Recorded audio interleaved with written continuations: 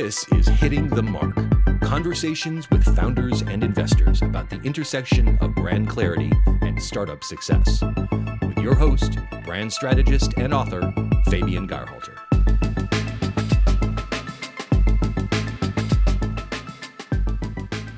Welcome to the inaugural episode of the inaugural season of Hitting the Mark. Thank you so much for following me and being intrigued enough to listen in.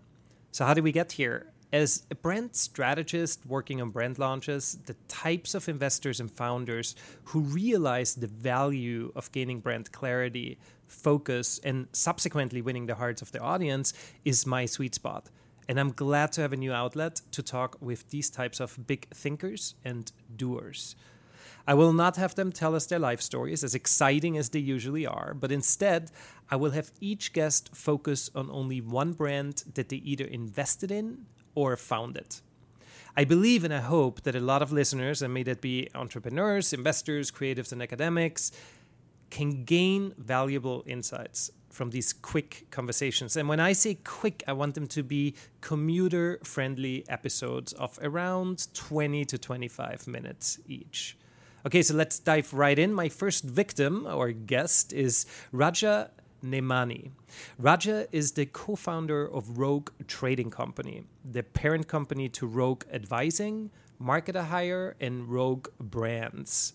Previously, he was the co-founder and CEO of Bucket Feet, a D2C artist-designed footwear brand. Bucket Feet was acquired in 2017 by Threadless, which I'm sure a lot of you are familiar with. So without further ado, welcome, Raja. Thank you so much. I'm excited to be a part of this. Absolutely. Thanks for being here. You know, we talked about this briefly, but I so badly wanted us to chat about Bucket Feet as I wrote about the brand in my latest book. I know just a little bit, of content about Bucket Feet as it related to the brand trait of individuality, but I see that you're moving at lightning speed, and I founded multiple brands in the meantime. So given my self-inflicted time limit for this podcast, I think we'll mainly focus on one of your newer ventures today. I think it's Rogue Brands that you want to dive in a little bit, correct?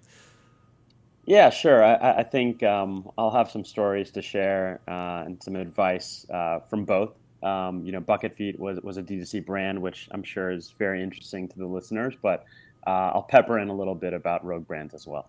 That's fantastic. Let's start with Rogue Brands. So what have you been up to? What is the brand about? What do you do? Yeah, Rogue Brands is something I'm really excited about.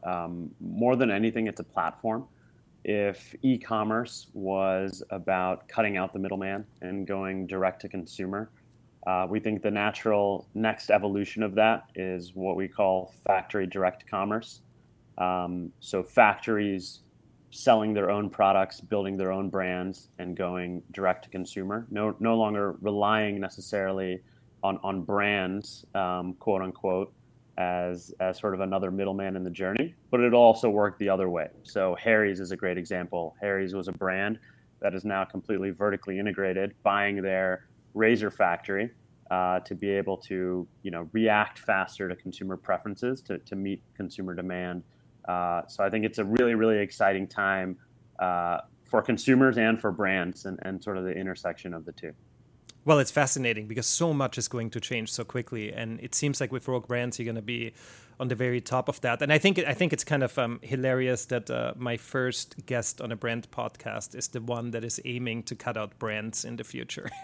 So, that is really what you do. Not cutting them out per se. I think they'll be built differently, I think, given what's happening in technology and with consumer preferences. But yeah, you can also look at it that way. You reimagine it, absolutely. So tell us a little bit about, like one of those client journeys. How does it really work? Like, do you actually go visit the factories and do you figure out their entire, experience journey of how it goes right now and how they can actually build a brand around it? How does it work? Don't give away everything, but as much as you can. Sure. Yeah, it happens in a couple of different ways. So a company that a lot of people may have heard of, based here in LA, is a company called Wish. It's an app that has grown to, sort of huge valuation in a very short amount of time because their addressable market is really in the trillions of dollars. They're enabling any factory to sell anything direct to consumer. We're going about it in a very different way, and what we believe is a more capital efficient way. They had to raise a ton of money to be able to do this, to drive a ton of traffic to their new platform, that hopefully people would see this and buy it. We're going straight to the factories. So we're saying, hey, factories, you already make stuff for the best brands in the world, right? All the D2C brands we know and love in this country, they're sourcing from a factory, whether that's factories in China or Southeast Asia or Europe or in the US. And so we're going directly to these great factories and saying, look, with technology, Shopify is out there, with digital marketing, using Facebook or Instagram, et cetera. What it takes to actually build that brand and get to your consumer is very different today than it was 20 years ago. Quite frankly, it's easier. And many of those things that used to be the hard differentiating part of building a brand have almost become the commodity. And we really believe a lot of the power rests in the hands of manufacturers, because as consumer preferences change so rapidly due to things like social media, manufacturers are in the best position to react. So I would say the biggest hurdle is that this is new. It's scary, just like, for wholesalers, it was scary what was happening with online, and do we go this direction or do we not? It's scary for factory owners to say that, we need to evolve our business. But whether it's with the tariffs that are happening or, different big retail customers of theirs going out of business, this is really the way for manufacturers to take control of their own destiny. So it's, both the combination of opportunistic relationships we already have, as well as strategic, where we think it's a great category, there's a great opportunity for disruption, and we'll go straight to the source and help them, build, again, their own branded products to sell to consumer. It's just that the brand and the manufacturer, I think, are going to sort of merge into one. And talking about that brand interaction, so far those factories that you work with or will work with in the future, they have relationships with brands, I'm pretty sure, right? So that's most probably the toughest part of, like, how do they tell that story to the current clients? Absolutely, and it's hard, and it's something that I learned the hard way with Bucket Feet. What it meant to me and how to do that. But that's new to them, right? And that is absolutely a skill set. It is, arguably the most critical thing you can do because it defines everything else. And so that is a hurdle, of course. But besides that, it's a pretty low, barrier of entry. I mean, for them, like you said, it's so easy to build a brand these days as far as getting the word out and, actually, crafting the entire story around it, that if someone like you comes in and helps do that specifically for those type of companies, it's pretty low risk for them. Yeah, you don't need big stores anymore. You don't need, 30 years of relationships in the industry. You don't need a ton of capital even. You need an idea, you need a product, you need a Shopify page, and you need some Facebook ads, and you're off to the races. And it's, brand, which is a very big part of product market fit. You'd be amazed at how far true product market fit can take you from a scaling perspective. And we work with lots of companies, lots of brands with our other companies. And it's really exciting to see when somebody gets that right, what's possible. Talking about that, I mean, you're at such an interesting intersection of brand thinking and brand strategy and brand disruption in a way. What does branding mean to you? I mean, with your background, doing D2C and now doing factory direct, what does it mean? The word, it's such a weird word, right? And it's been butchered so often. I just love to hear it from different people. And people get it wrong all the time. And, I think people use things like marketing or branding, as the same thing. It sort of, I think it's so hard because it's this hard to sometimes quantify thing. It's not something you can really hold on to very easily. It means different things to different people, I think. To me, I think, more technically, branding is sort of your differentiator and value prop, but really more than that, I think it's your why. It's your reason for being. So, great branding, I think, is sort of about building a consistent, and I think that word is important, emotional connection to anyone that might interact with your company or yourself, because you can have a personal brand as well. And one thing that sort of helps me think about it is I think of actually branding and culture as sort of they're sort of mirror images of one another, or two sides of the same coin. People talk about living the culture and how you create a great culture and having the team embody these things. And I think branding is the exact same thing. It's just external. It's outward to your customer. Absolutely, and you said it so well, and it's the idea of culture is so important, and I think that a lot of people used to think that branding is more about the how and the what than the why, and I mean it really is solely about the why. And talking about this, I'm so intrigued with particularly with Rogue Brands, because it is such a different type of brand and interactions that you have with your clients. If you would describe Rogue Brands in one word, like an emotion, right? Because you still, even though you work very much B2B, you still have to kind of evoke some sort of, emotion. And may it be trust, or may it be, whatever it is. I always love to define a brand, and I know I put you on the spot here, but I would love to define a brand in one word. I know that, Coca-Cola is happiness, and Everlane is transparency, and Zappos is customer service. And, like every brand kind of has this word. Some of them actually spell it out, and some of them don't even realize that that's what it is, but it's like that underlying why. With Rogue Brands, do you have, can you think about like one word that describes your brand? Yeah, it's so new, and so it's something that we think about a lot. I think if I was to, if I'm put on the spot, as and you if are, I have one word, because it's a platform that's really enabling these others. I think it's efficiency for me. Mm-hmm. Really, if what we're doing is really about cutting out all inefficiency in the process of people make stuff and eventually people buy that stuff. And there's all these things that happen in between. And, there was a reason for that 10 years ago, 20 years ago, 50 years ago, 100 years ago, et cetera. But there's becoming less and less of a reason for that today. It's just because it has been that way.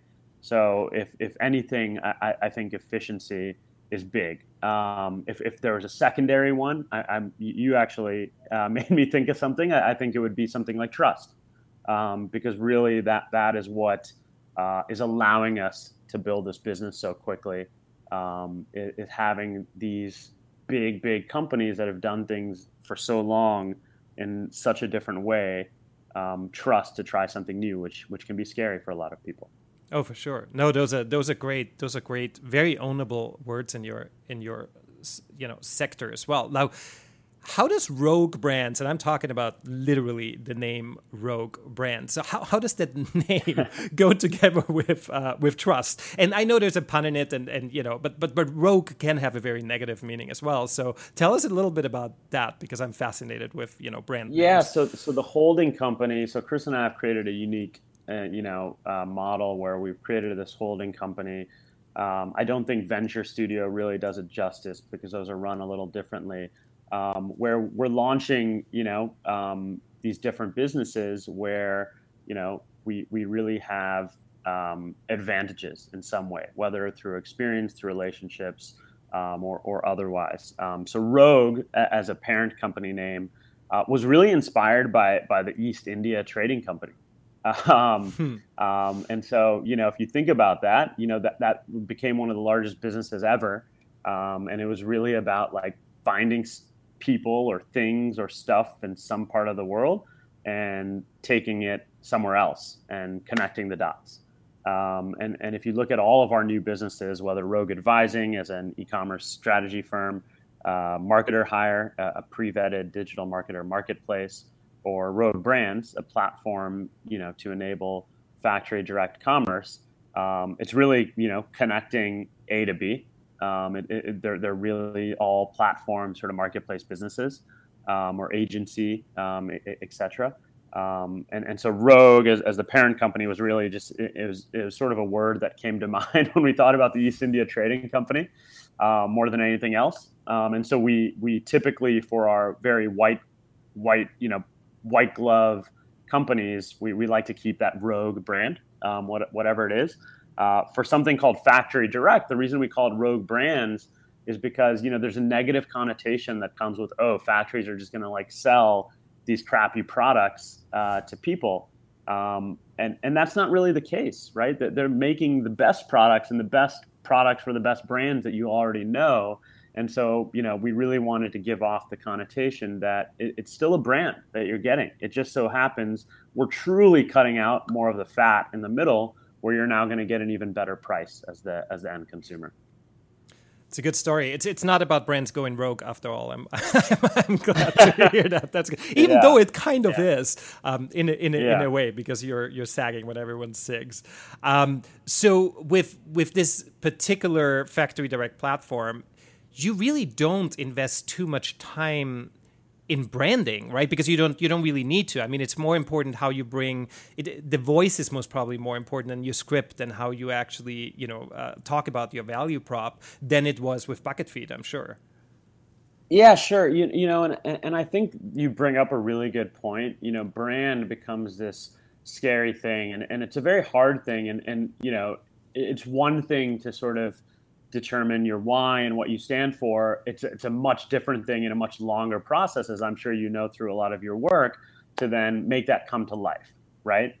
So it's a never-ending thing.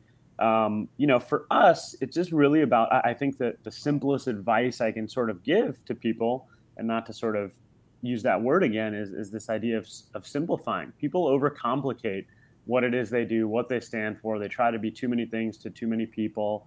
And it gets really confusing. We made those mistakes all the time at Bucket Feed, where we're trying to avoid that today, where, say what you mean and mean what you say, and really try to boil down your value prop to the simplest version of it, because people are going to have a second, if that, to first interact with you. And that first impression means everything, as you know, every opportunity.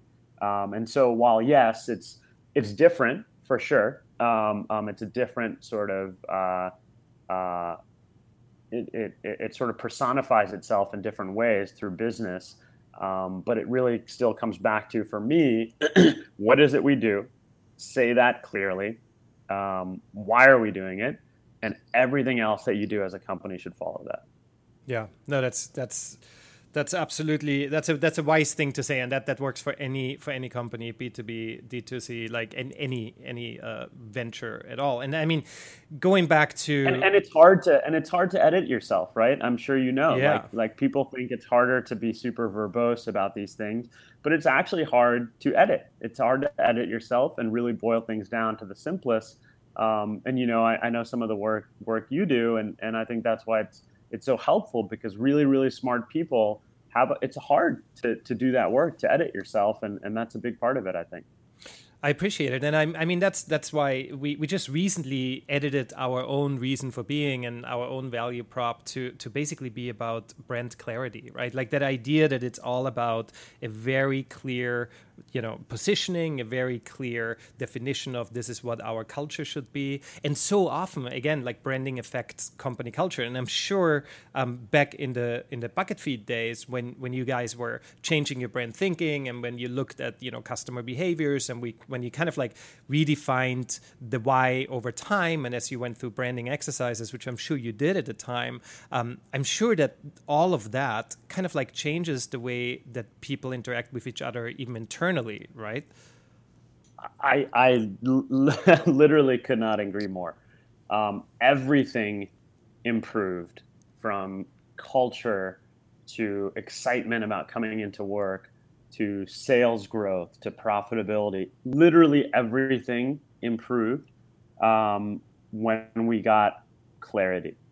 And so I think that's a really great pivot or shift or evolution for you, however you're thinking about that, because it determines everything. Everything is always much more clear in our own heads than others, right? Like whether you're dealing with, a spouse or a friend or a family member or a company or a coworker, it's always clear to yourself. And so, the ability to get more clarity in everything you're doing. Why are we doing this? What are we doing next? What are our priorities, etc., makes everything so much easier. And yeah, absolutely. I think I learned that, the hard way. And you know, I mean, with branding, it really is like that. You always have to look for an outsider to look inwards. And even with, you know, my statement of brand clarity, I actually interviewed a lot of different clients of mine from like 10 years ago to like a year ago, you know, large companies, small companies, and I asked them how would they describe us. So it's really ridiculous because I'm the one describing them and creating their why and kind of like help shape that. And I reached out and someone said it's like putting glasses on for the first time and you see everything much more clear. And I'm like, wow, that is really poetic and it's really great. And let me adopt that. And so, you know, I'd like to take credit, but that's how it usually goes with branding. You know, you need to. Absolutely. It's an evolution, right? It doesn't stop. Totally. It's not we're done now. Yeah. You know, your North Star hopefully is consistent, that why, right? But everything else is gonna change as the world changes. So as we get more philosophical, and as this also comes slowly towards an end, what's a piece of brand advice for founders specifically that you think would be a good takeaway from, you know, your history of working with all of, you know, with founding all of these different brands? Like, is there one piece of advice that you can just spit out at us that sticks? Yeah, and I'll try to be concise, taking my own advice here. I think it's simplify. So spend a lot of time and think very hard about your company's reason for being, and then be absolutely maniacal about bringing that to life. And that's it. And that will take you a very, very far way. Beautiful. Beautiful. So listeners who fell in love with your multiple brands, especially Rogue, what would you like for them to be doing right this minute to support, to benefit from it, or just to learn more about you and your ventures? Yeah, no, I really appreciate that. So we still make great shoes at Bucket Feet. so check that out if you're in the market for new shoes. I'm no longer very involved there, but I'm a very big fan still. And then my 3 new companies, Rogue Advising, Marketer Hire, and Rogue Brands, we're sort of helping build and enable the brands of the future. So we work with really small startups, early stage, all the way up to, you know, $billion companies. So if you think we can help, please reach out. I'm on LinkedIn. Please message me. And this is stuff I love to do and I love to think about and I love to talk about. That's fantastic. Well, thank you so much. We were really fortunate to have you, especially as my first guest here today. Thank you. Absolutely. I want to also offer a big thank you to Melinda Livesey and Macy Serafi, who gave me the idea of having a podcast over an informal coffee chat a few weeks back. And here we are. Episode 1 is a wrap. Thank you also to Freedom Scott for technical assistance, getting us here today. And last but not least, thank you everyone for listening. And if you do like what you have heard, there is much more to come. So please hit that subscribe button and give the show a quick rating wherever you listen to podcasts. It sure is much appreciated. If you want to turn your venture into an admired brand, keep listening to this podcast, definitely. But I also created a special podcast offer where you can get my new book on exactly that subject for $6 at tinyurl.com/Fabian's book.